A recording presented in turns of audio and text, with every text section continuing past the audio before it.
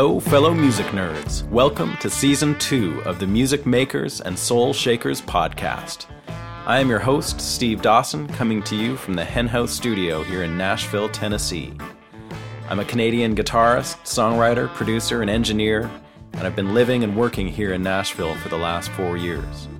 A couple of years back, I decided to reach out to some of the amazing musicians, engineers, and producers I've met along the way to learn some of their more in-depth stories than what I'd been hearing elsewhere. So between March and August of this year, I'll be releasing a new conversation every Wednesday with someone who I feel has been involved with creating great recorded music. Feel free to reach out to me or leave comments at www.stevedawson.ca. And don't forget to subscribe to the podcast for free on iTunes. Now, let's get down to another episode of Music Makers and Soul Shakers.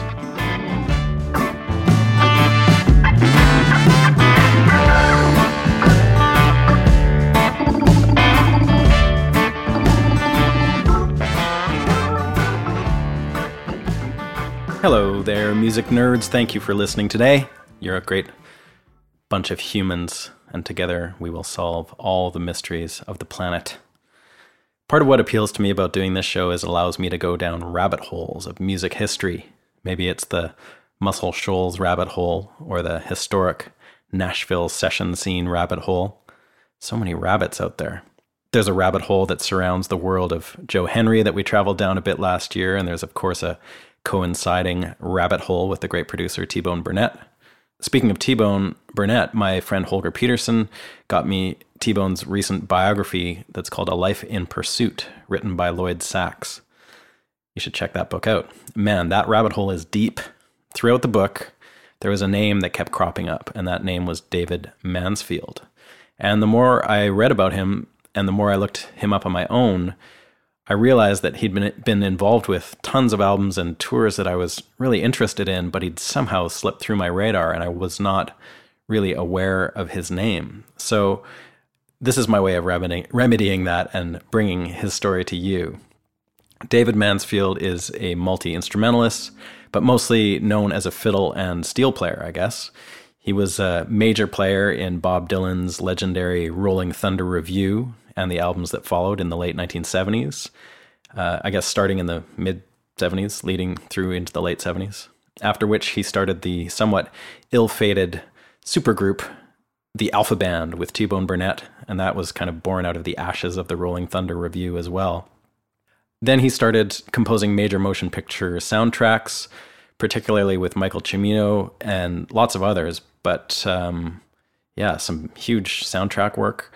And then not to mention, he was also in Bruce Hornsby's band when they first got signed and David played on the massive hit The Way It Is, and also he's the mandolin player on the Mandolin Rain song, so that's pretty damn cool as well. His session credits include Johnny Cash, Edie Brickell, Spinal Tap. I don't know about that one. I didn't get a chance to ask him about that one. Next time. Roger McGuinn, lots more. His soundtrack works include classic movies like Heaven's Gate, Year of the Dragon, and The Sicilian. David is truly a guy us nerds need to know more about. So I'm so glad you're joining me today so we can hear the story of this great musician and composer. Thank you all for tuning in, and as always, please check out the website at www.stevedawson.ca. There's a podcast page there where you can make comments and keep in touch, and you can also make contributions there if you feel like making a donation. That is the only way we have of keeping this show going, and I would greatly appreciate it. If you haven't done so already, I'd also really appreciate if you would subscribe to the podcast on iTunes. It's free, and it helps us get placed in the iTunes directory. So please do that and spread the word if you can. All right, now I'd like to tell you about today's sponsor, Union Tube and Transistor from Vancouver, Canada. They're known for guitar pedals with a focus on quality and simplicity. They build durable, repairable products that are as at home in the studio as they are on stage. I gotta say, I use these pedals all the time in the studio and live. I've got their Moore pedal and a Sound Bender pedal, and they both get tons of mileage on sessions and gigs. Great tones and the best fuzz effects going too. Check them out at www.uniontone.com. Now, have a listen to my conversation with David Mansfield.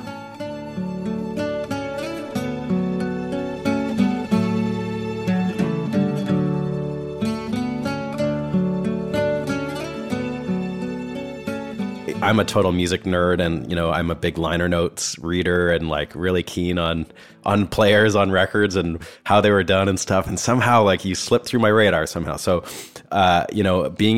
discovering you like in the last year has been a really interesting process, because you've been involved in like all this crazy stuff. And I'm just wondering for you, going from being basically like what seems like a pretty much a live performer back in the 70s when you were starting out, to your life now, which tends to be more soundtrack oriented. Is this current lifestyle, is it kind of more up your alley? Is it more amenable to you personally? Well, actually, in the last few years, I've started going back to doing more playing again. Okay. So I've sort of made that change and come back out the other end. I'm finding that I'm doing a lot more playing than composing these days.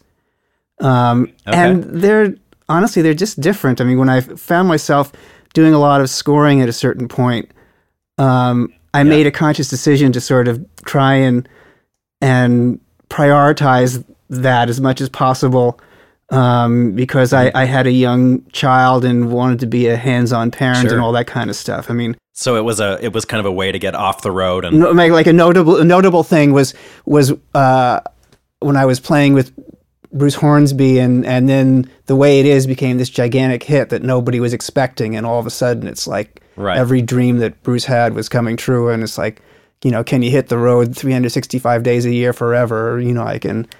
And I decided, no, I love you guys, but, I'm going to try and hold out for, I had a music score to write for a film later that year, and I decided, no, I'm going to pass it up with some regrets. That's a big decision. Yeah. Obviously I want to go back and talk about you, but since you brought that record up, can you tell me a bit about that record and how it came to be? Like, were you guys a band at that point, and where did you know Hornsby from?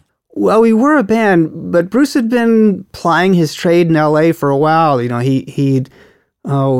was signed to a publishing deal at, I can't remember who it was, one of the big publishers in town, and had been trying for a long time to get something together, and it was sort of part of a new sort of foray to try and see if he could get his own career going, to sort of put a band together. And he did it by word of mouth, friends asking people. And as you do in LA, put it together with a bunch of musicians who were all working other gigs as well to make a living. You were in LA at that time? Yeah, I lived in LA. I moved out there when we formed the Alpha Band in 1976, and I stayed there throughout, most of the 80s. By the late 80s, I was sort of back in New York half the time. Where do you live now? Back in the New York area. I'm in the suburbs in northern New Jersey. So going to that Hornsby session for a sec, because that was such a huge record. I mean, when I was kind of a youngster growing up, that album was everywhere. What was the recording process like for that record, and did it really surprise everyone? Like, was it totally from left field how massive it was? Well, yeah, it was. I mean, the thing about that record is it was mostly made at a small little studio. A guy named Eddie King had a little studio that we recorded most of the tracks. An awful lot of it, the rhythm section was Rhythm Machine and Bruce playing left hand on an OBX and stuff like that. In fact, cool. In fact, there were a number of times when the track was, in fact, on the track The Way It Is, it was all Bruce and I played guitar, and it was only actually me and him.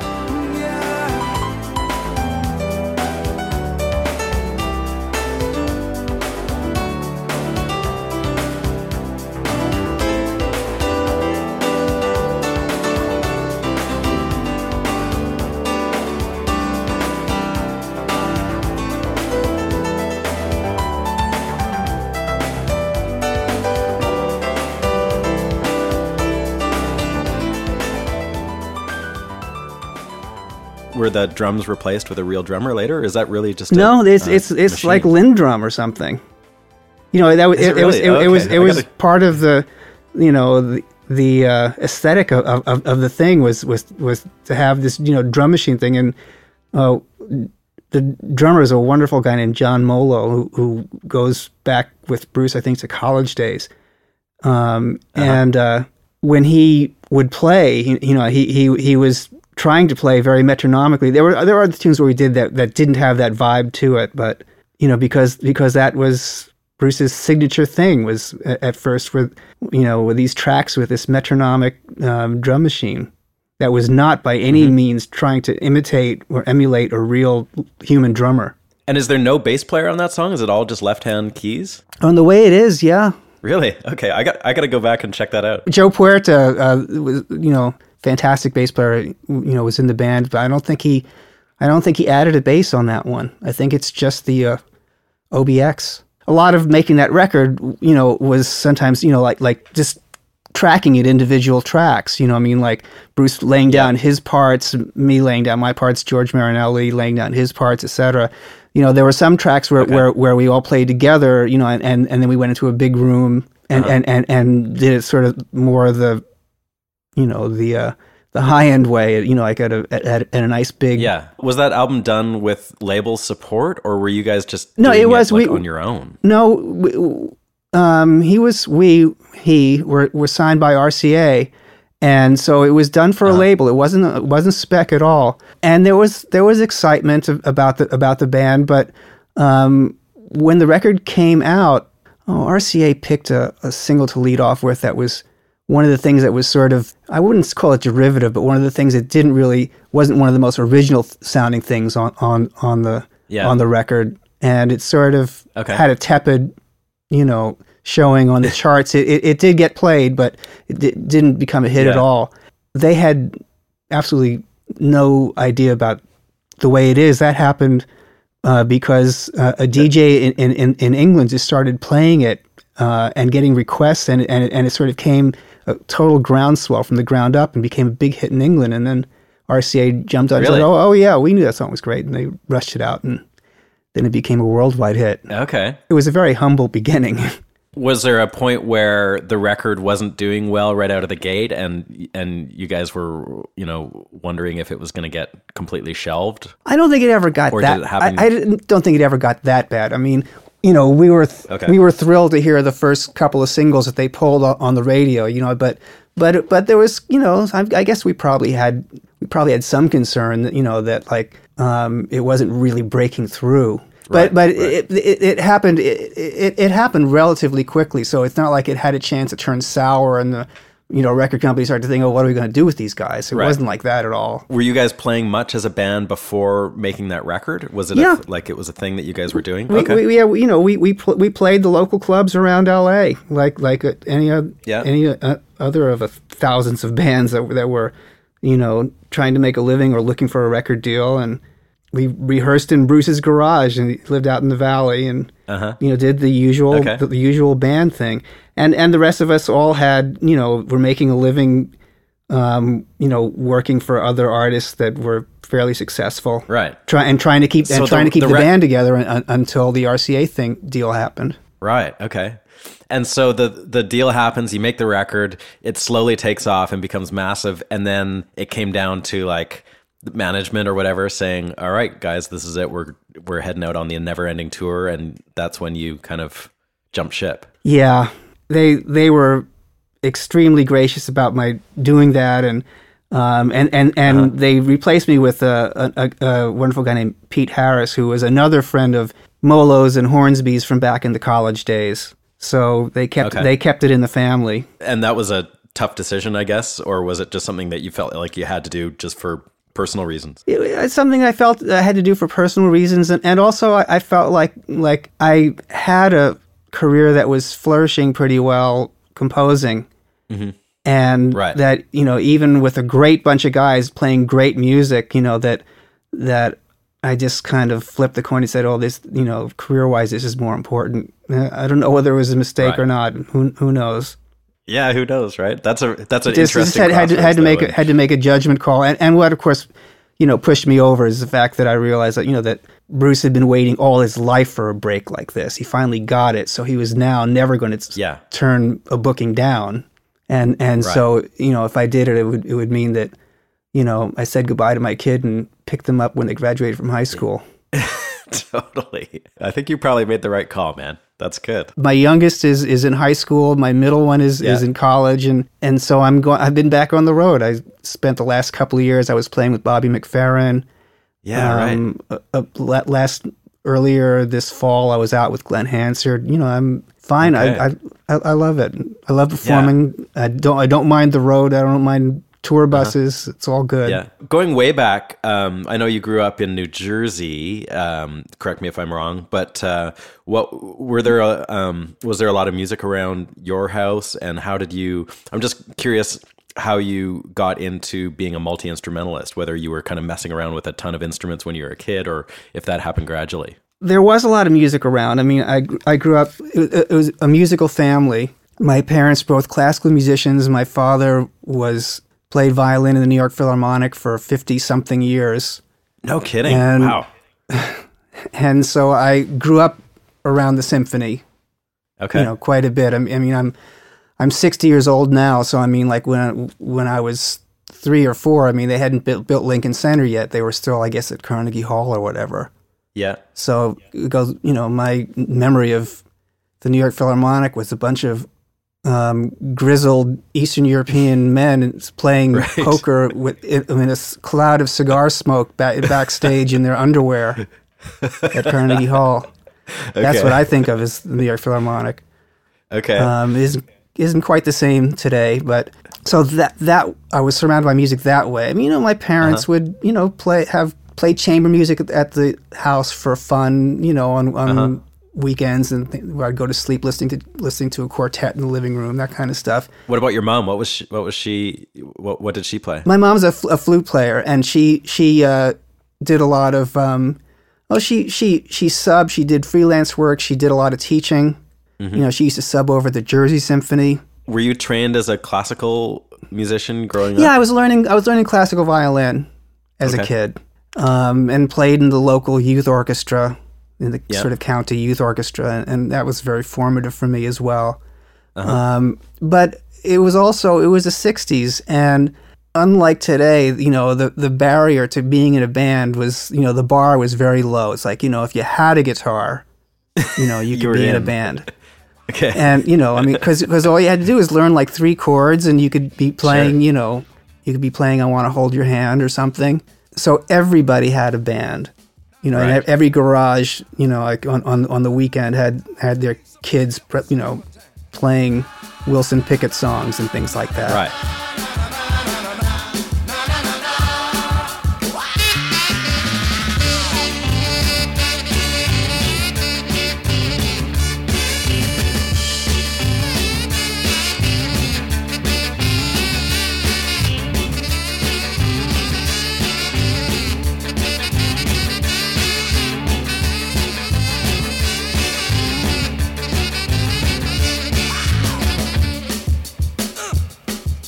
I'm just curious about how your parents, who were in the classical world, were they cool with you picking up other instruments and rocking out as a kid, or did they kind of want you to focus on classical? They hated the whole pop and rock thing. They right. didn't consider that music. Okay. But they didn't forbid me to do it. Uh-huh. So what happened is that I ended up sort of playing rock and roll guitar, and classical violin at the same time. Yeah. And because of my age, I was probably 12 when I first heard Jimi Hendrix, game changer, of course, Sure. And started, and I had some ability, and so I started playing that kind of stuff, the Eric Clapton, Cream era tunes and things like that. Okay. That was the kind of thing that I gravitated towards, and the multi-instrumental thing happened when at a certain point I realized, hey, wait a minute, what if I play this stuff that I'm playing on the guitar on the violin? And then what if I put a pickup on it? And then there were other people around that time who were starting to put the violin into a pop music context. I mean, the Jefferson Airplane, or rather Hot Tuna, did that with John Creech.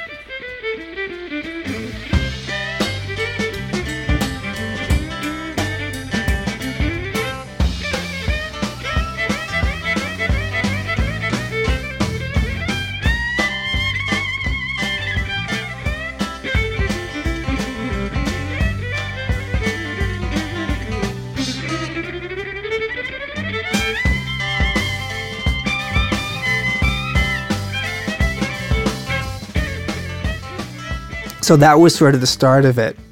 Uh-huh. You know, I gained a sort of little local reputation for being the kid who could play blues on the violin. Who else were you listening to that you dug, like either on the violin or like were you listening to a lot of blues stuff as well, or did you not go back too much further? Okay. But on the violin, I also sort of early on discovered Stuff Smith and Stephen Grappelli, and right.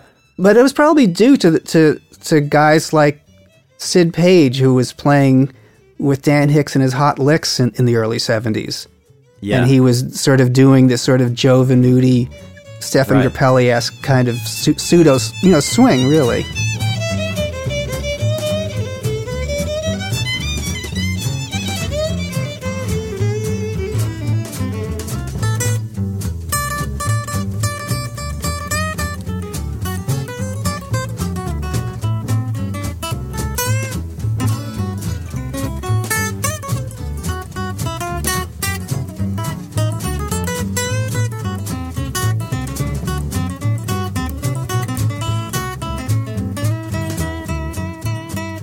Did you ever get a chance to see some of those people, like Hendrix or no, Dan Hicks or anything like that? Unfortunately, I didn't. One of the most amazing things I did get a chance to see once when I was, maybe I was 15 or something. I got a chance on a single night to go to 2 clubs in New York and see Stephen Grappelli on the east side, and then go over to the west side and see Joe Venuti, who at that time I think was probably 80-ish or something.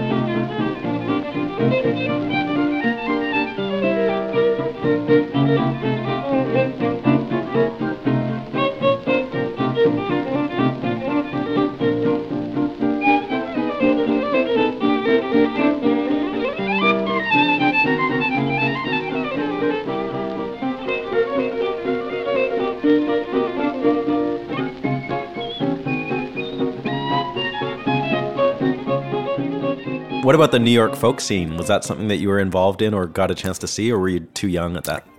I was too young for that. I was too young for that. I mean, it was my connection in the mid-'70s with the sort of Dylan clique.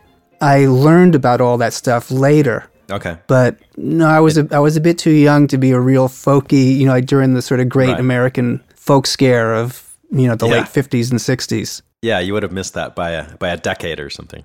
I wasn't too young to be unfazed by the Peter, Paul, Mary phenomenon or Dylan and all that kind of stuff. That they were having their big hits when I was a real little kid. Right. Can you tell me about how you went from being in bands with your buddies in Jersey? Now, I there's a band that I saw mentioned somewhere on the web that I've never heard. I don't even know if there's a recording, but Quacky Duck and his Barnyard Friends. I got to know about that band.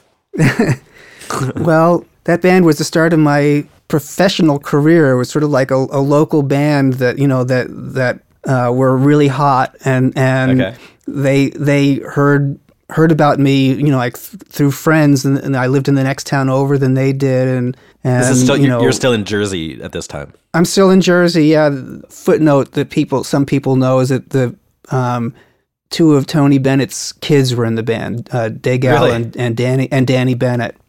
Really? Yeah, and that figures into the story later. But we were sort of like one of the hot local bands, that played a lot of dances and concerts and stuff like that. And we wrote original songs as well. As it wasn't just covers; it was also starting to write. And over a year or so, things developed, and we actually started playing at Max's Kansas City and the Bitter End, and we're a serious Northern New Jersey band, and we got signed and made a record for Warner Brothers. Okay, so I got to find that record then. So I guess we probably recorded that when I was about 17.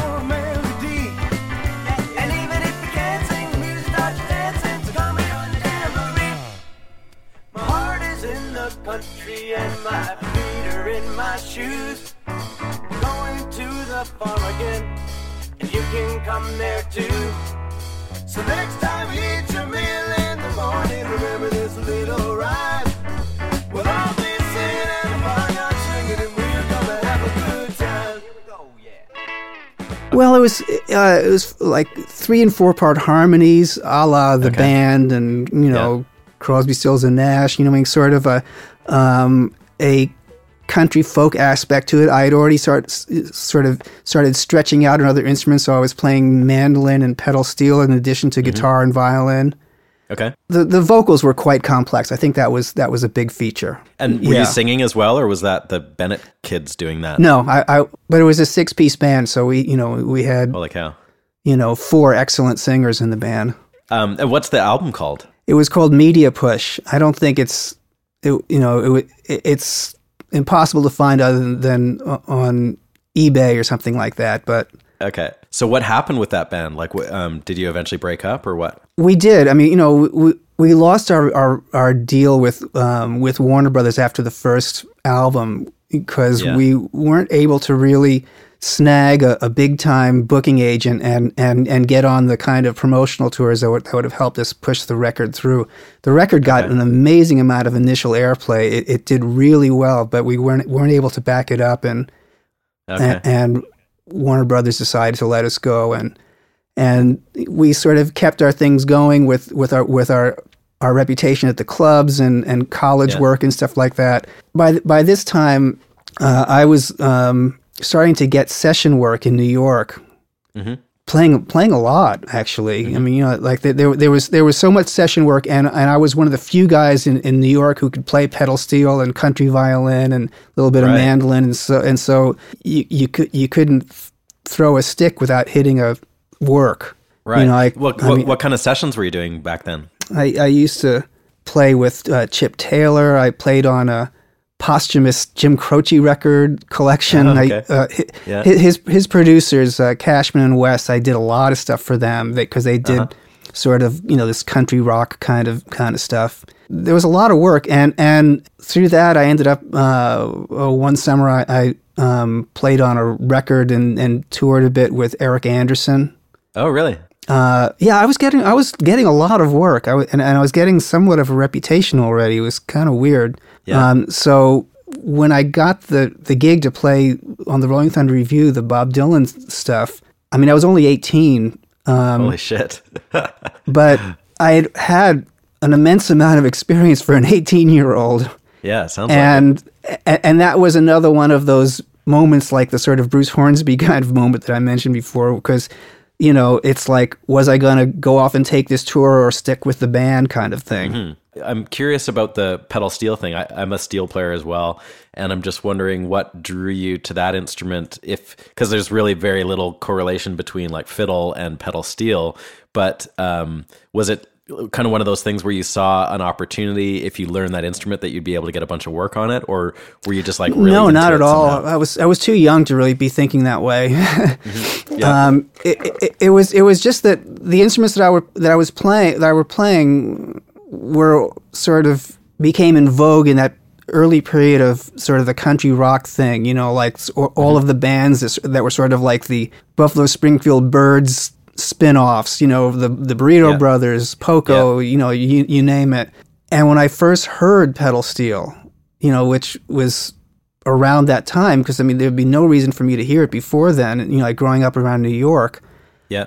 It was the sound of it just flipped me out. I mean, do you remember some of the players that you were really inspired by? Well, Rusty Young. Yeah, sure. For Poco, it just knocked me out. I don't know what it was. I heard him on Buddy Emmons. Totally flipped me out. Yeah. And I was a big Burrito Brothers fan, so Pete Kleinow. Yeah, was he ever did you ever get a chance to see him? I did get a chance. I saw him play maybe just once or twice. I remember seeing him play in L.A. Doug Somm was doing sort of this big band kind of thing. Not big band, traditional big band. I mean, but it was a gigantic band that he used to play with in the mid 70s. Yeah. And Sneaky Pete was his steel player for those gigs. I remember seeing one or two of those. That was amazing. Yeah, Doug Somm. But actually, one of the things that probably earliest got me flipped out about pedal steel was hearing Sneaky Pete. It was hearing him take the solo on that early Joe Cocker record where he came to the bathroom window with a fuzz tone. Oh yeah. Have you ever heard that? I totally have, yeah. I was just checking that out the other day because I was pulling out all the Leon Russell stuff, and That is a That is freakish freakish. solo. It's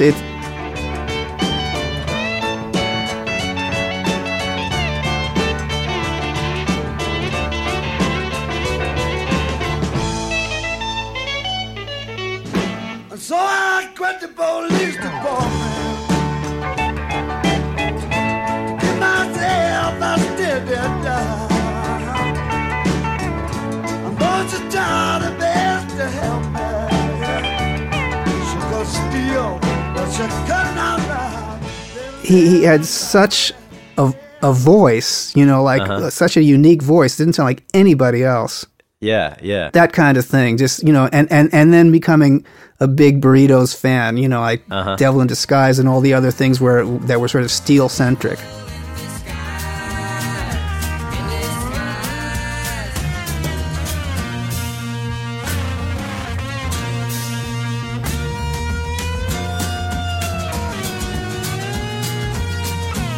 Unhappiness has been her close companion.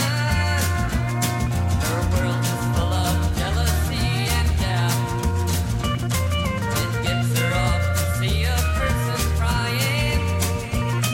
She's just the kind At first, Danny Bennett had an old lap steel, and I took apart some coat hangers and made a contraption so I could bend the B string on it. I was so intent on that I was going to find some way to make that sound. Did you have a teacher at all, or were you just self-taught? No, my teacher was episodes of Hee Haw. Because that was the only way somebody from New Jersey, New York could see a pedal steel player up close and see their fingers and hear it. Right. Because Yeah, there was just the nobody music was around. live. Do you remember who the steel player on Hee Haw was?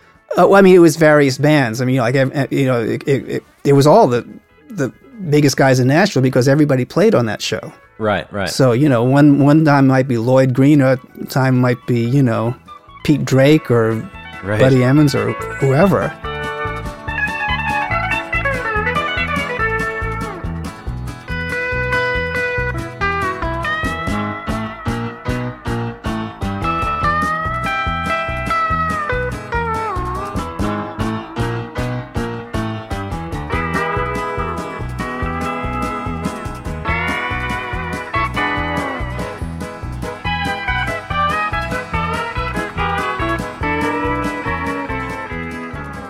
I eventually got a cheap learner's steel on 48th Street in New York, and I think a book along with it, and taught myself. And luckily, one of the things that made it really easy to learn is I wasn't a Grateful Dead fan, but I loved that record Working Man's Dead, and it was because it was so folky and stuff like that. And Jerry Garcia played steel all over the thing. Yeah, he did. And yeah. and he had a beautiful way of composing fills and obligatos behind people's vocals and stuff like that, but he played very, very simply. Mm-hmm. Just a couple of pedals, obviously no knee levers or anything like that. Yeah. And copying his riffs and his solos and things like that was a great way to learn.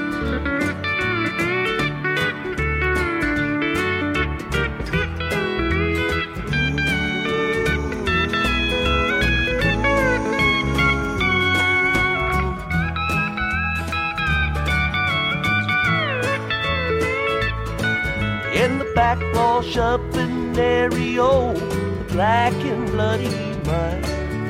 The dying wolf collects his due while the boys sing round the fire.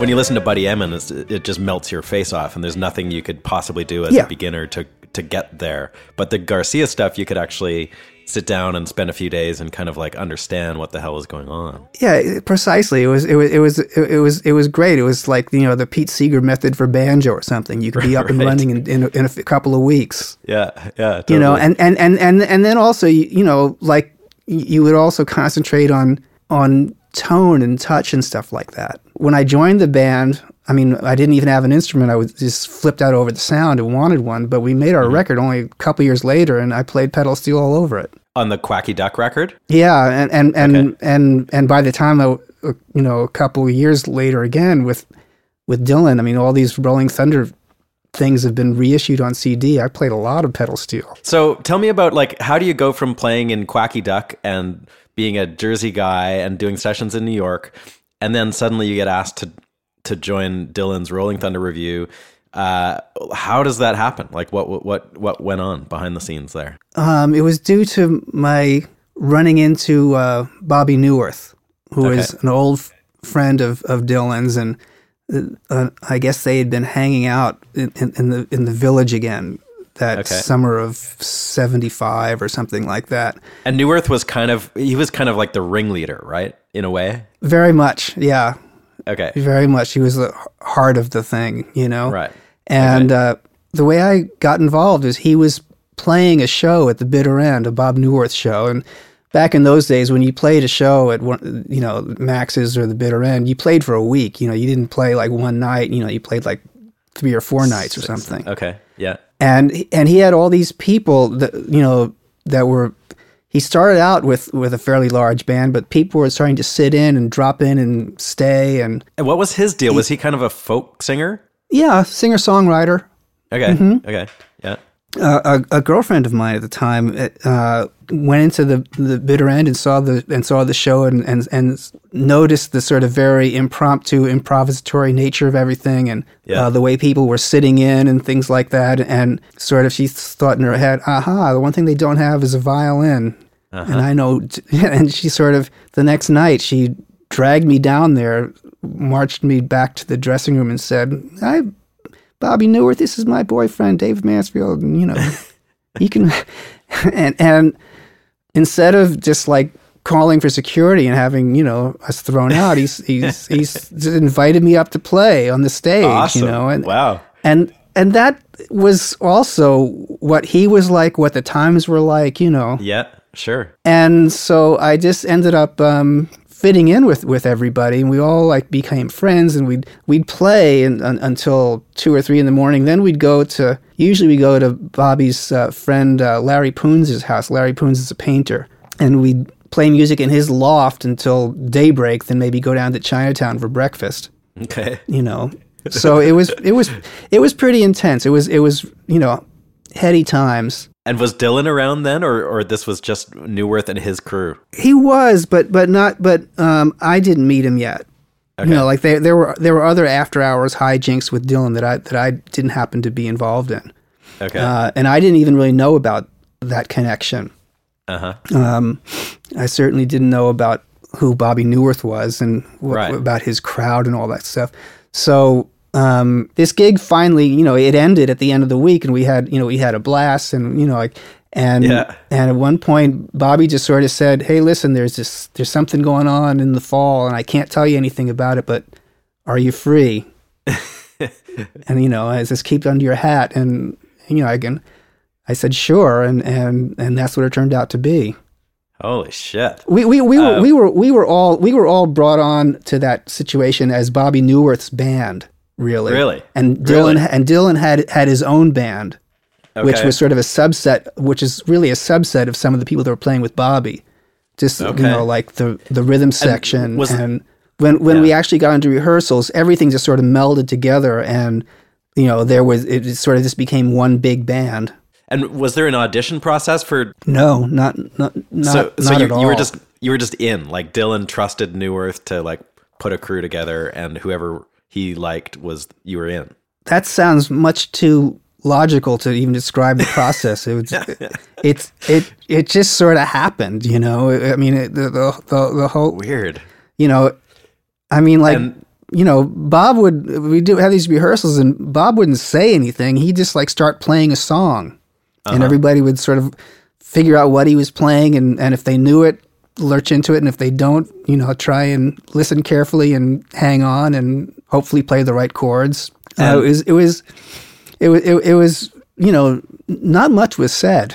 And was there much of a rehearsal process? There was. I mean, we were in SIR for a couple of weeks, and then up near the first gig, they set up a more full production kind of rehearsal in the hotel, and there were no charts, there were no set lists, there were no, you know, after a while, sort of the way nature abhors a vacuum, the bass player, Rob Stoner, sort of like became like the de facto band leader, just like someone who was going to cut off the end of the song and like sort of when Bob was late for rehearsal, rehearse the band, on some of the tunes that we had been playing every day. And and Rob ended up singing, high harmony on many of the songs. And and then it became like a bit more organized. And so was T-Bone Burnett involved at this point too, or did he come along later?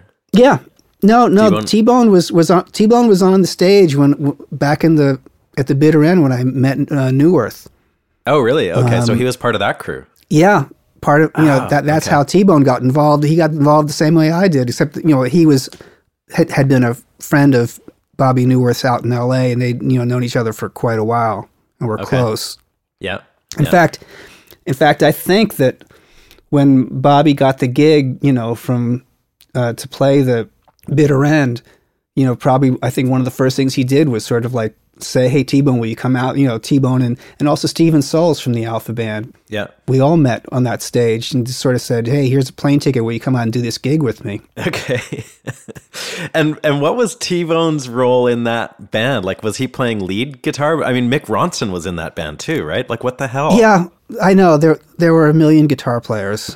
Okay, so it was just like a crazy wall of guitar. Yeah, and most of the time T-Bone was playing some sort of rhythm guitar, and occasionally there was a couple of times where he got a chance to play lead. Okay. Not many. Did Mick Ronson, was he involved from the beginning too, or like what the hell happened with him? Mick was involved again from the beginning with that Bobby Newirth bitter end gig, and I think that was one of the things that like that. The situation, the vibe was just so intensely gonzo, I think, that that's one of the things that made my girlfriend think, hey, I should bring my boyfriend down here. And like, so Ronson was just hanging out in New York then? And I guess. Okay. I think I've put this together afterwards, so I'm not sure. I might be wrong, but I think that things had just gone south with Bowie. Yeah, because this is pretty soon after the whole Spiders from Mars deal. Oh yeah, totally. He is still just right after. Right. But I think like he was looking for something to do. I mean, like he was still signed to main man Tony DeFries. He was had made a Mick Ronson. Had started on his solo career. Mm-hmm. But I think that that it was close enough to the being let go from the Bowie band that that he may have been still reeling from that a bit, because normally the idea of having Mick Ronson play with a country alt folk singer doing this crazy, I mean that sounds like somebody ate the wrong brownies. Yeah, it totally does. Like, how was the musical experience as the tour progressed? Like, was Dylan totally unpredictable? Did it feel like, did the band really come together and gel? I just don't really know much. I mean, I know there's live records and stuff like that, but how did it feel from an insider's point of view? Well, it did feel very chaotic. I mean, like there were certain songs where Bob tended to change the phrase lengths, at will and things like that. But on the other hand, it did sort of, after we were on the road, things did sort of fall into a pattern, and there were set lists and there were arrangements, and it became more predictable. And so I think what really happened is that, I mean, there was this great, feeling of excitement of you never knew what was going to happen. Yeah. But it did sort of fall together,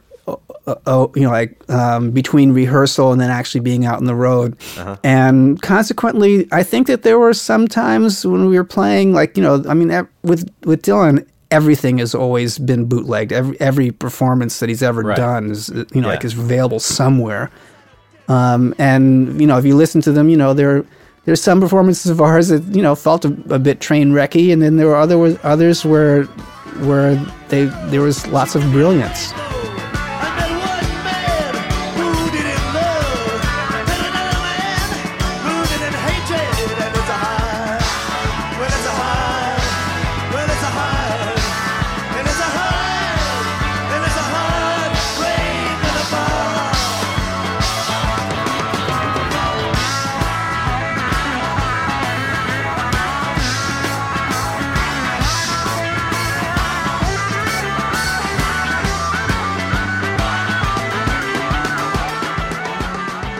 it must have been a wild ride, like up and downs every night, like within each night, but then some like great nights and some not so great nights.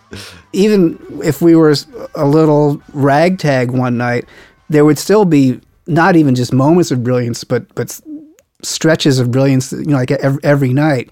For one thing, it really was a review. Like it was, there were like 5 or 6 principals or something, and like everybody would sort of do their own set. And then we would do things together in various combinations, and so there was some just like hanging out involved too, where you weren't on stage. Yeah. But it was the kind of thing where it was so exciting that you would never like go off stage and then go back to the dressing room. You would go off stage and hang out in the wings and watch whoever else was performing. Right. And how crazy was the whole hang there? Like there must have been a lot of hangers on and like just a real scene around that thing because it was such a big show, right? Yes, but it was also kind of insulated because it was this sort of small and very secretive thing. Like the shows, they was really cute. What they did is that they would they'd advance a show, but everything had to be kept secret. Nobody would know that there was a show. Okay. Then, like the day before, some of the advance guys on the tour would come and like start like spreading pamphlets out. It was like Willy Wonka style. Like if you have one of these and you bring it to such and such, you can get a ticket for this Bob Dylan show in 2 days. Oh, so there was no like tour announcement with dates. No. I mean, in fact, shit. we didn't know where we were going. Really? Sometimes. That's crazy. I mean, it's very romantic. We did pick up a lot of hangers on, but it was also extremely insulated. There was there was no great press from the outside of people to get in because nobody knew where we were, what we were going to do next. So, I mean, Dylan's kind of known for his pretty unpredictable nature and left turns in his career. So what happened at the end of that? I know there was sort of 2 legs of that whole tour. Yeah. Was it just suddenly over and that was it? That was the end of it? Or did you have to eventually walk away from it, or what happened? No, it was suddenly over and that was it because I didn't, he'd been shooting a film the whole time or shooting film. Mm-hmm. He had a camera crew that was on call like 24/7 while we were on the road. Like filming the shows too? The shows were filmed and then all this improvised scenes that were just made up, with, he'd invited Sam Shepard along to write scenes for the film, but that never happened. It's like, Sam just hung out, with the rest of us, and Bobby and, Newirth and Dylan might cook up an idea that, let's go to, they'd come up with a situation the way you might at an improv group or something, and they would roust up the camera crew and get a couple people to help them do it. And the idea was that it was going to be some sort of wild road documentary film, or was it I think Dylan thought he was basically going to make a feature-length art film. Okay. Narrative fiction. Yeah. After the second tour, he hunkered down in the editing room with the late Howard Alk, who was involved in the film. Uh-huh. I think Howard was involved with his previous film, Eat the Document, possibly. Okay. And everything stopped for like a couple of years. Right, yeah. He's just stopped touring at that point, and so that was it. Became obsessed, full time with this film, and that's what he did. And it did come out, right? It did come out. Yeah. It was like 4 hours long or something. It was, it was like trying to watch a Leni Riefenstahl picture or something. What's the name of it again? It was called Ronaldo and Clara.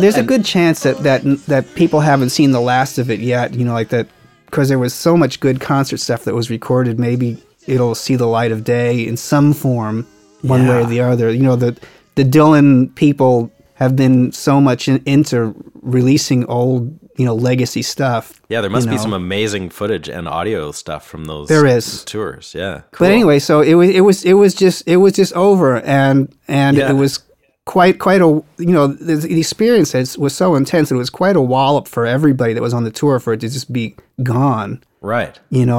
I know Ramblin' Jack Elliott got horribly depressed, and Okay. and many Oh, no. and many of us tried to form bands first. Yeah. Ronson and Rob Stoner and Howie Wyeth and McGuinn and I tried to form a band, and somehow it just didn't gel. It just sounded like Rob doing his songs, Roger doing his songs, Ronson doing his songs. It never really felt like a band quite. So we scuttled that thing, and instead we spent a couple months and made a solo record from McGuinn that came out on Columbia called Cardiff Rose, Oh, okay. which is a pretty good record actually. Have a ticket stub. So I waited all night long for the break of day, hoping one of us could get free. When the dog came over with a bread, and knew it was up to me. Well, the only decent thing I did was when I worked as a postal clerk. I was to haul your pictures down off the wall near the gates where I used to work. I was a fool not to try to protect your identity. And then after that, the next thing, T-Bone and Steven had been talking about starting something, and that was they So asked me to were- get involved in the Alpha Band. And were you living in LA at that point? No, I was still in New York. So the Alpha Band came with a lot of expectations. I know Clive Davis signed you guys, and it was like a big deal, right? Like, was there a lot of expectation commercially for that band? Because that kind of didn't happen, right? Yeah, well, I don't know. Clive seemed to expect something to happen with the band. I mean, I think we sort of had an inkling that what we were doing was a little too outside for it to really commercially catch on. But we hoped it would. We Yeah, of course. made attempts to make single versions of some of the songs that we recorded for the record and things like that. But it remained sort of like a critic's darling kind of thing. And was T-Bone sort of taking on a production role at that point, or was he just a band No. member like the rest of you? Okay. No, we all produced together like a band. T-Bone sort of had the expertise of that he had been making records from the time he was in his teens. Right. He had a little 8-track, I think, studio in Fort Worth when he was a kid. But we'd all had experience too. I mean, Yeah, no kidding. Yeah. when I was making the Quacky Duck record, we had a producer. I mean, honestly, I'm sure he would violently disagree, but honestly, we sort of produced it ourselves. What was the general gist of the sessions for those records? I think you made 3 Alpha Band records, right? There isn't another Yeah. one, is there? Right. No, we made 3. And were they kind of band-like, or were you doing a lot of experimenting at that point? Because there's quite a bit of instrumental stuff, and you're playing a lot of like cello and viola and things like that. Like, what were the sessions like for those records? The first one was kind of live. As I recall, we even did a bunch of live vocals. It was something that was closely related to what we had been playing in concert. The stuff that that we had done when we were signed. And it was cut pretty quickly. The second one was sort of more of a studio record where we started, stretching out and playing around and getting silly with a million overdubs and stuff like that. Yeah.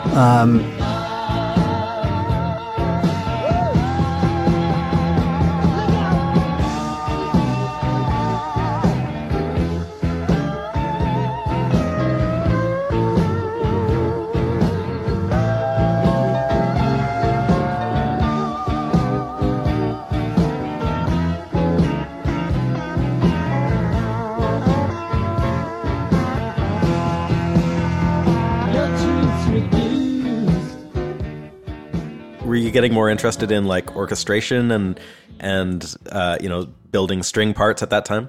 I sort of always had been, even from the time I was a teenager. That was something that I loved. Because I was playing the violin, I loved coming up and with string parts. Yeah. I can usually I end up multi-tracking and performing them myself. rather than hiring people to come in and do a string section. But I loved all that kind of stuff. Yeah, yeah. Gee, I think on the second record where it was sort of, more tracked, less live, Yeah. there was a piano song written by a good friend of ours named Tom Canning. I think on the record he's credited as K.O. Thomas, sort of his nickname. Okay. It was called Honey Run. It was just a beautiful little piano piece, and I basically scored it for strings and just put the parts on one at a time. And All you. it was all me and Tom, Right. and it very much was the kind of thing that was what I would later do for film scoring. Right, right.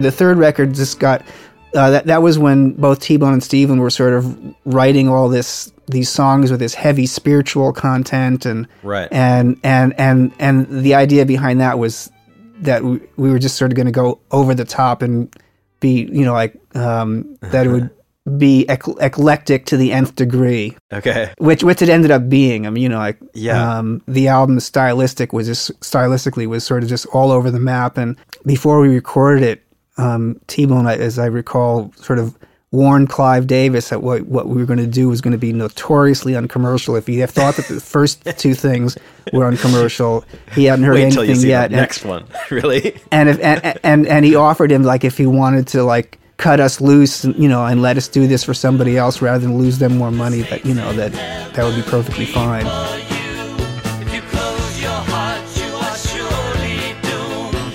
Oh, you perverse generation.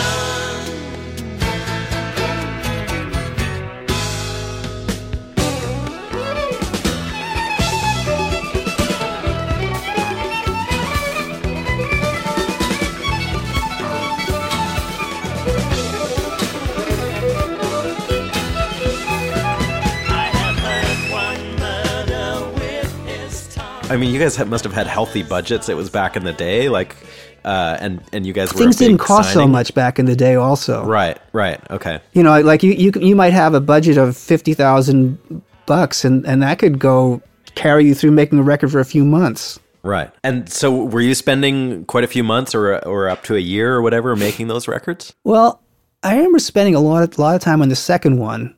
Uh-huh. First one was relatively quick, and I don't think we spent a whole lot of time on the third one either, because there was, again, a lot more live playing. What eventually happened with the band? I don't know how that band came to an end. Was there some issue, or was it just it ran its course for you guys, or you got dropped, or what was the deal? I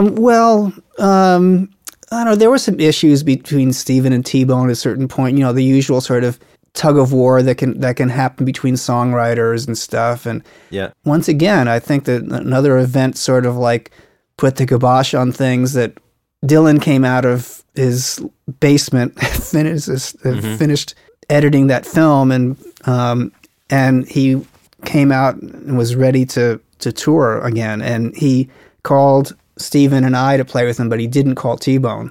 Oh, okay. And we actually toured. I guess it was just about all of 1978. It was like a world tour. It's play. Oh, so you went back out with Dylan then? Yeah, play the Far East, play the States, play Europe. Okay. Play Australia, New Zealand.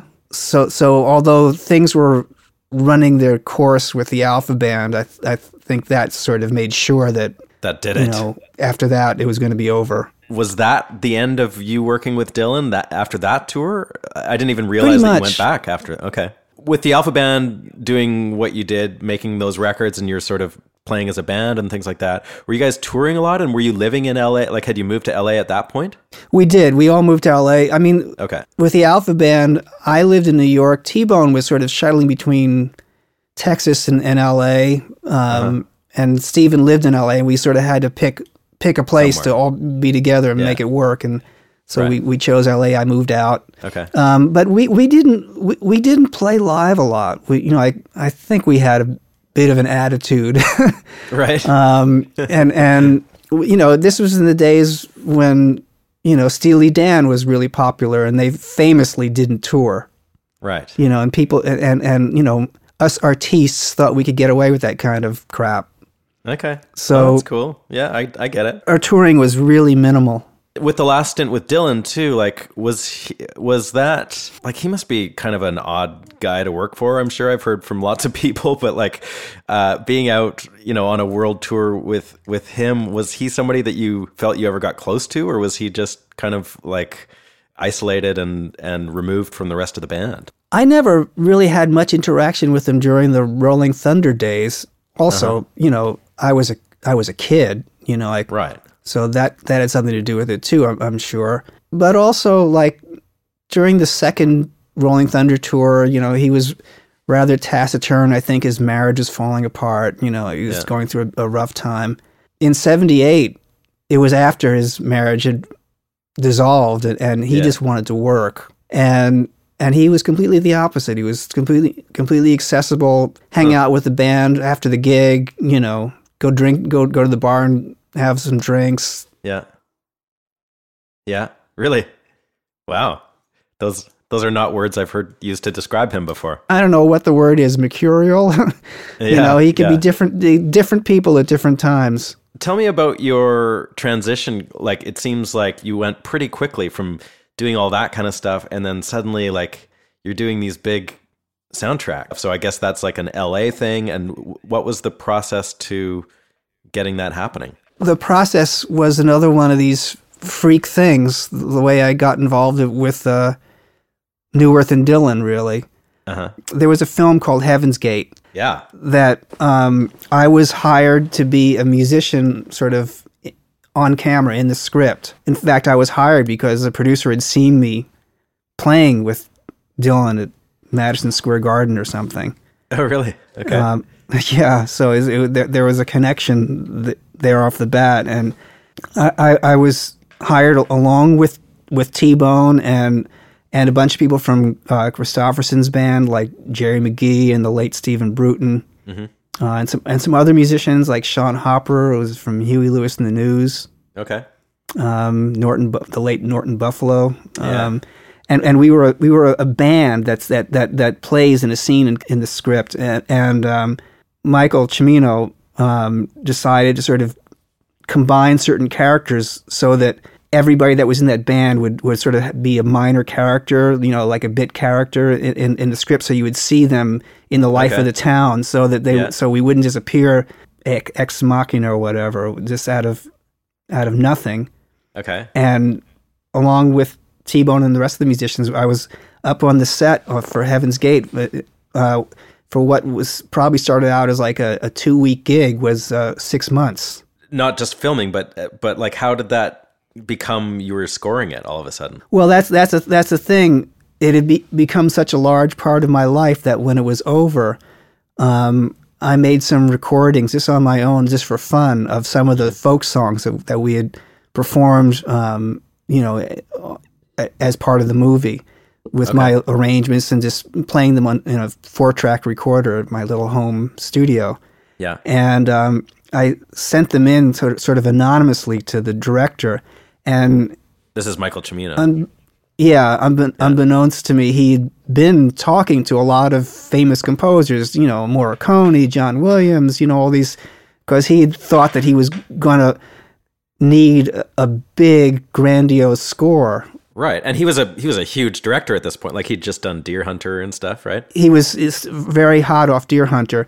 Right. And anyway, he just started taking my tapes, transferred them, and started playing with them against scenes.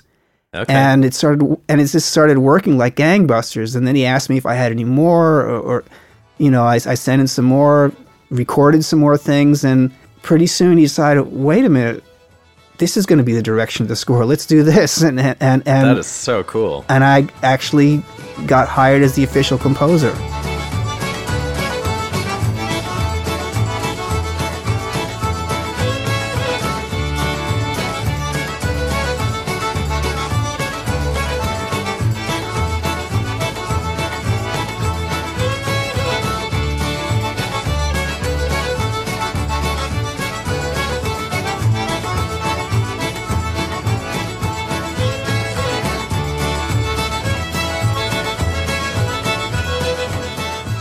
I understand that when he found out that the person who had done these tapes and who he wanted to hire was this little punk kid who had been like, you know, a glorified extra on his movie, that he might have had a little twinge there. It's like, you know, oh, what have I gotten myself into? Right. It was in post-production for a very, very long time. So Really? there was plenty of time for, you know, for me to sort of work at my pace and learn as I was going. And I didn't have to come in there knowing everything. Right. About film scoring. And also, honestly, the way that film worked, it was scored more the way you would do a old-fashioned European film, where you'd sort of have a library of themes and you'd, you know, do them sad, slow, fast, you know, like, and then the director would sort of take things and throw them up against picture. And yeah.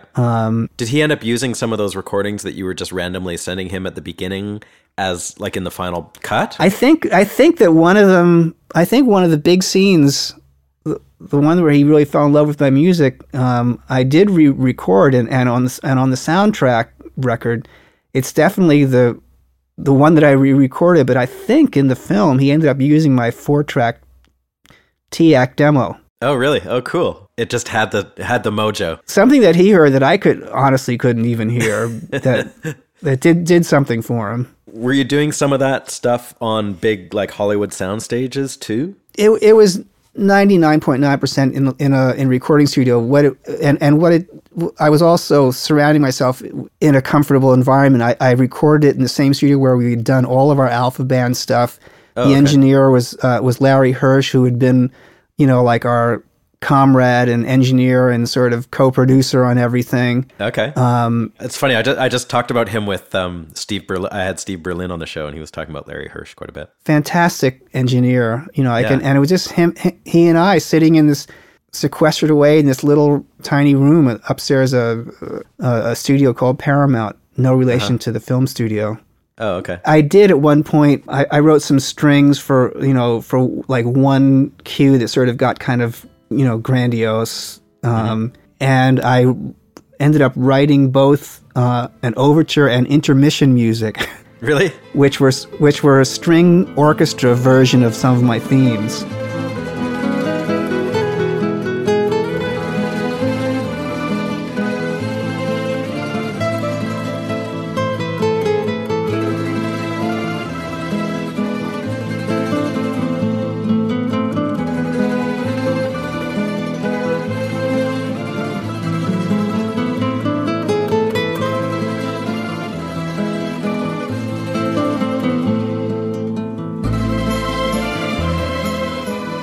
The intermission music was for the original version of the film because it did have an intermission. They pulled the film because it had such a disastrous opening.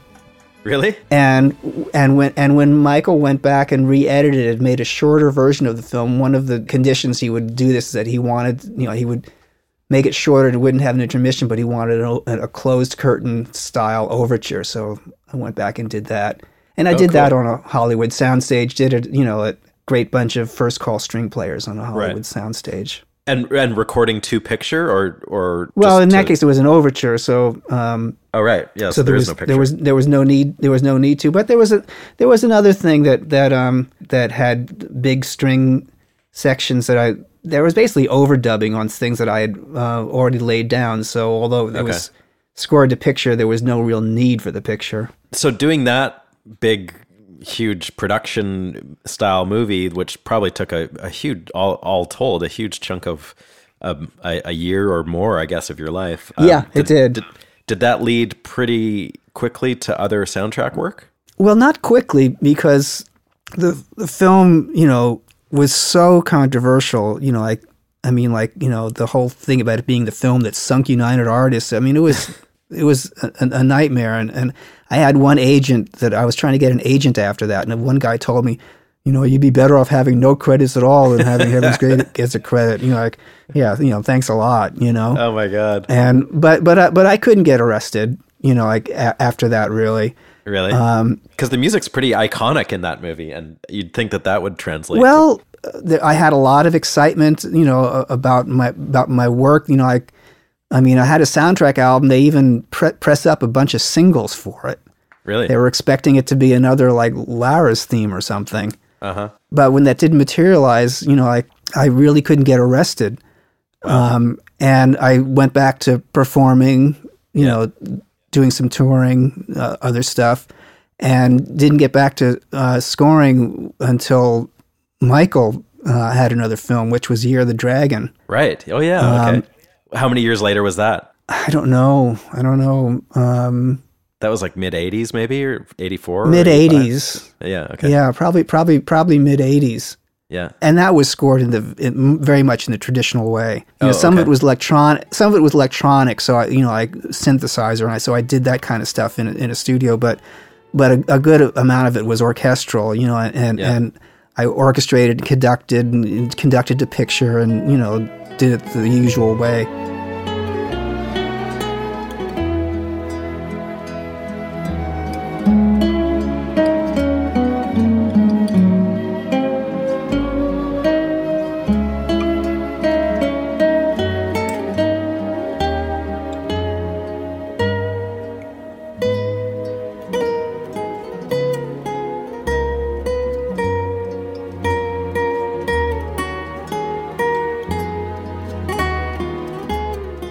When the session was actually going to come up and I was going to have to step onto the podium for the first time and do it for real, I asked my friend Van Dyke Parks what to do. And what did Van Dyke tell you? Something poetic, I'm sure. Yeah, I said, wear dark glasses, gesticulate a lot, and yell for your interpreter. I can picture him saying that. Oh my God. Were you freaking out? I was when I was asking Van Dyke, what the heck do I do? But by the time I was on the stage, I wasn't. I knew the material so well. I could have conducted it, with my ears filled with cotton and with a blindfold on.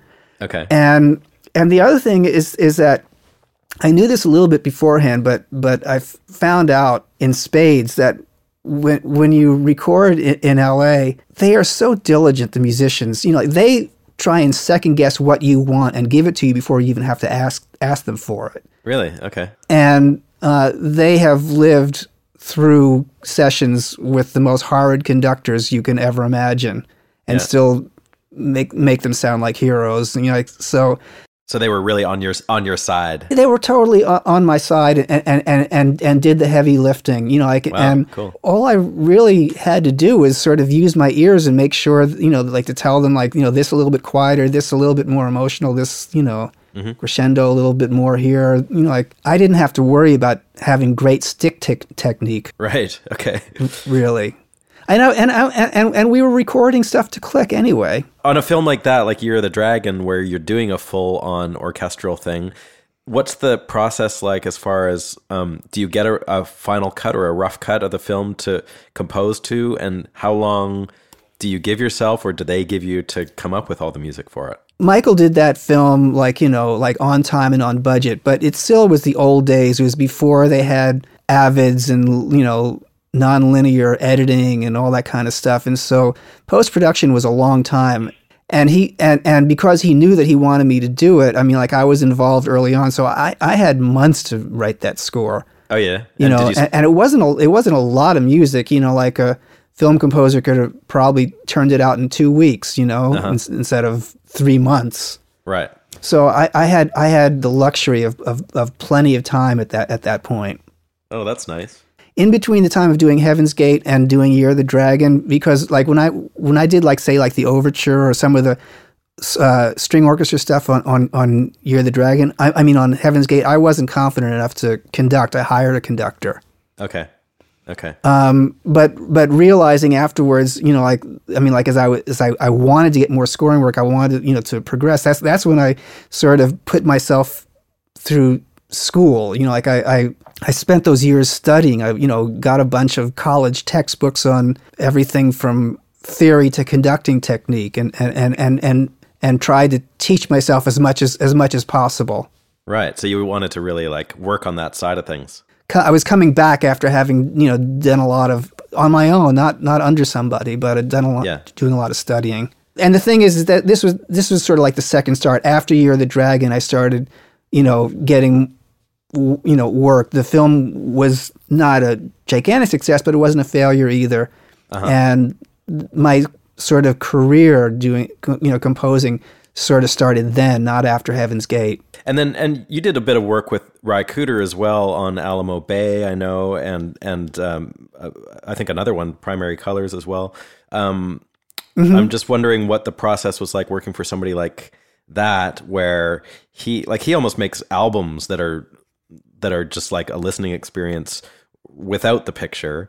I'm just wondering, the way that he was working an influence on you at all, and what were the sessions like working for him on a soundtrack? Well, I got involved with him. I think it was through Van Dyke. Who's been a friend since the early Alpha Band days. Okay. I sort of watched, Ry, sort of improvising on slide guitar, looking at he wasn't improvising. He had worked all this stuff out, but he was doing it, by feel, like looking at a video monitor or whatever of the picture. Yeah. He wasn't reading music. It wasn't going to click. It was all by feel. Yeah. And I don't think that I necessarily learned anything, because I would have probably been too nervous to do things without, the backup of having everything worked out to the T beforehand, Okay. So it was a different approach. My personality, but it was inspiring and fascinating to watch him do it.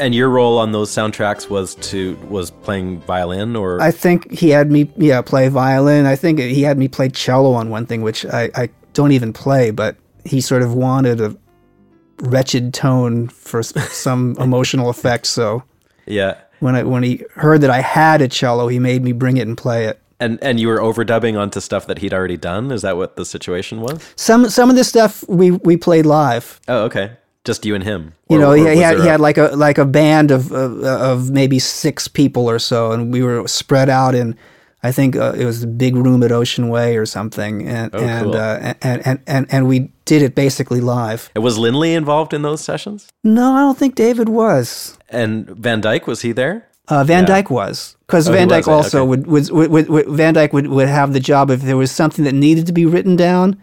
Then he would. Van Dyke would transcribe it, and take care of the notation duties.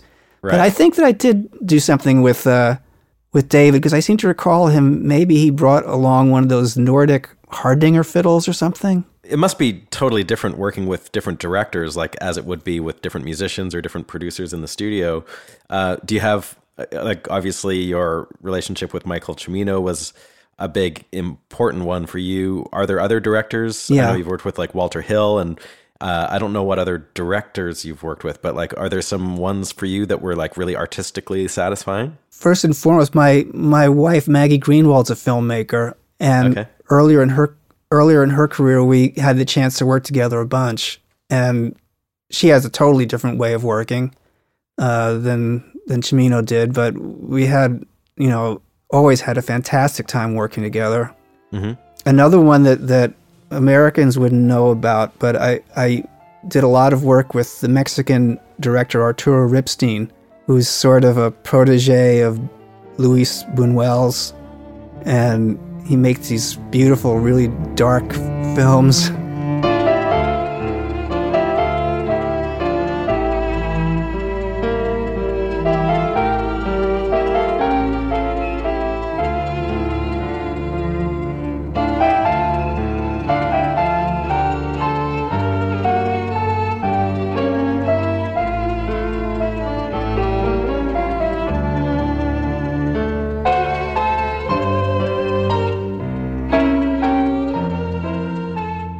Well, one of the films that he made that's probably easiest to find here, because it was distributed and and exhibited it theatrically in America and got some awards was called, in English, it was called Deep Crimson. Okay. It won a bunch of awards, I think, at Venice and some other festivals.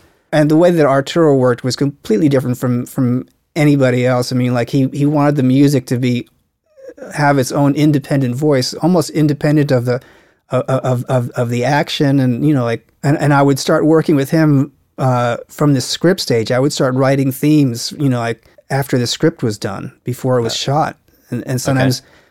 He would play the themes on the set as to get the actors in the mood to do the scene. Right. Yeah, I've heard about some people doing that. He would always encourage me to write melodies that that one could hum or whistle afterwards. Like to not be doing atmospheric stuff, but to really sort of try and strike some sort of real voice. Score-wise, are you still doing that actively? Like, do you have anything that you've done really recently? Well, I do have something, a film with my wife that's going to be coming out in January. Oh, cool. What is it? It's called Sophie and the Rising Sun. Uh-huh. And I think we just got word that it's going to be opening in L.A. On January 27th, if I'm not mistaken. Did you do a full score for that, or is it more intimate kind of recording? It's intimate. But I did something that was a lot of fun. I wrote it. It's a chamber music score. I wrote it for a string quintet. Oh, nice. I don't know. It's got a strong thematic element that runs through it. I also, with my father's help, hired some musicians from the Philharmonic who were just like top of their field musicians, and then wrote stuff that I would not have thrown to any other string players. Right. Wrote very freely in a way that I knew that they could play this stuff. Mm-hmm. And I've had experiences where I wrote stuff that was, being a violin player, I know what can be played and can't. Sure. But I've been with fantastic musicians, like I have been, in New York and in LA, and also with not so fantastic musicians in studios in towns that will remain nameless. Mm-hmm. I bet. And you have to kind of customize the scoring for that situation. In a situation like that, I don't have to write down to people, but I know that okay, this thing is too risky to write. I'm going to have to leave this bit out. I'm going to have to rein myself in and here or there. Right. Anyway, on this score, it was just wonderful because I got a chance to write this stuff and then wonderfully surprised by the performances that they threw back at me. Cool. that totally exceeded what your expectations were. Took the material and brought it to a couple of levels above where it started. Okay.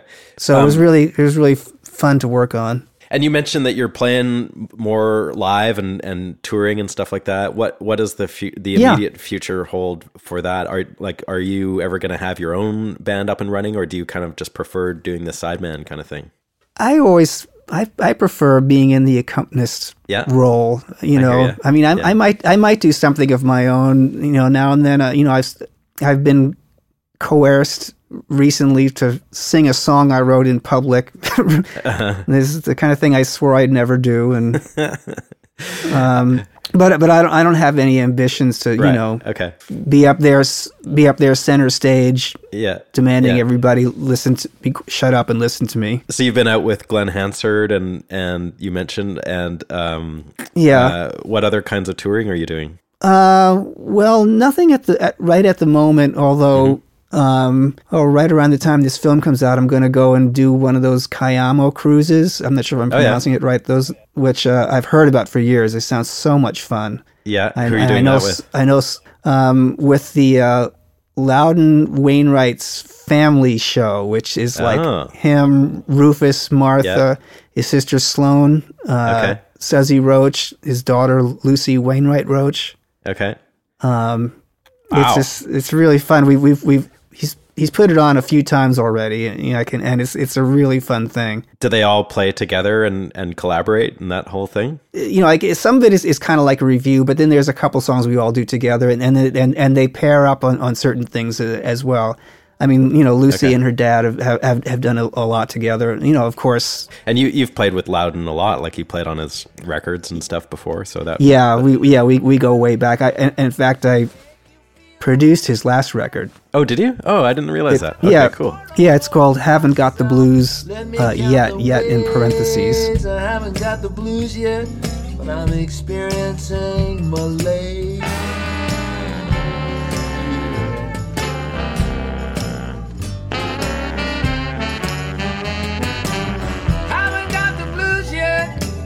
Probably won't be long, cause I'm feeling kind of bluish. That's why I wrote this song.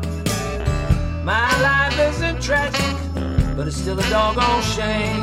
I'm not the man I used to be. Thanks so much, man, for taking the time. I really appreciate you talking to me and telling me some of these stories and giving me some history about you, because you've been involved in so much great music in so many different ways. Better to hear my faulty memories than somebody else's faulty memories. Well, cool. Well, it was really, really enjoyable, and also that you did so much homework. I really appreciate that. Oh, no problem. My pleasure. I promise not to shoot. It's your last chance to dance. So why are you hiding? All right, what a cool guy. That was David Mansfield. It was great talking to him. Great to hear his stories, and I hope you dug it. So I will see you next week. Please come on back, tell all your pals, and we can nerd out on music together again on another episode next week of Music Makers and Soul Shakers.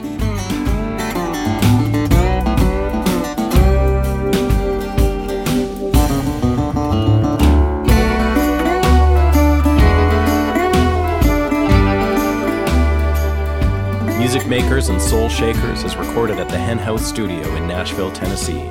Please visit us online at www.stevedawson.ca. Thanks always to Jeremy Holmes in Vancouver for his help with research, and to Michael Glusack for editing, music placement, and mixing.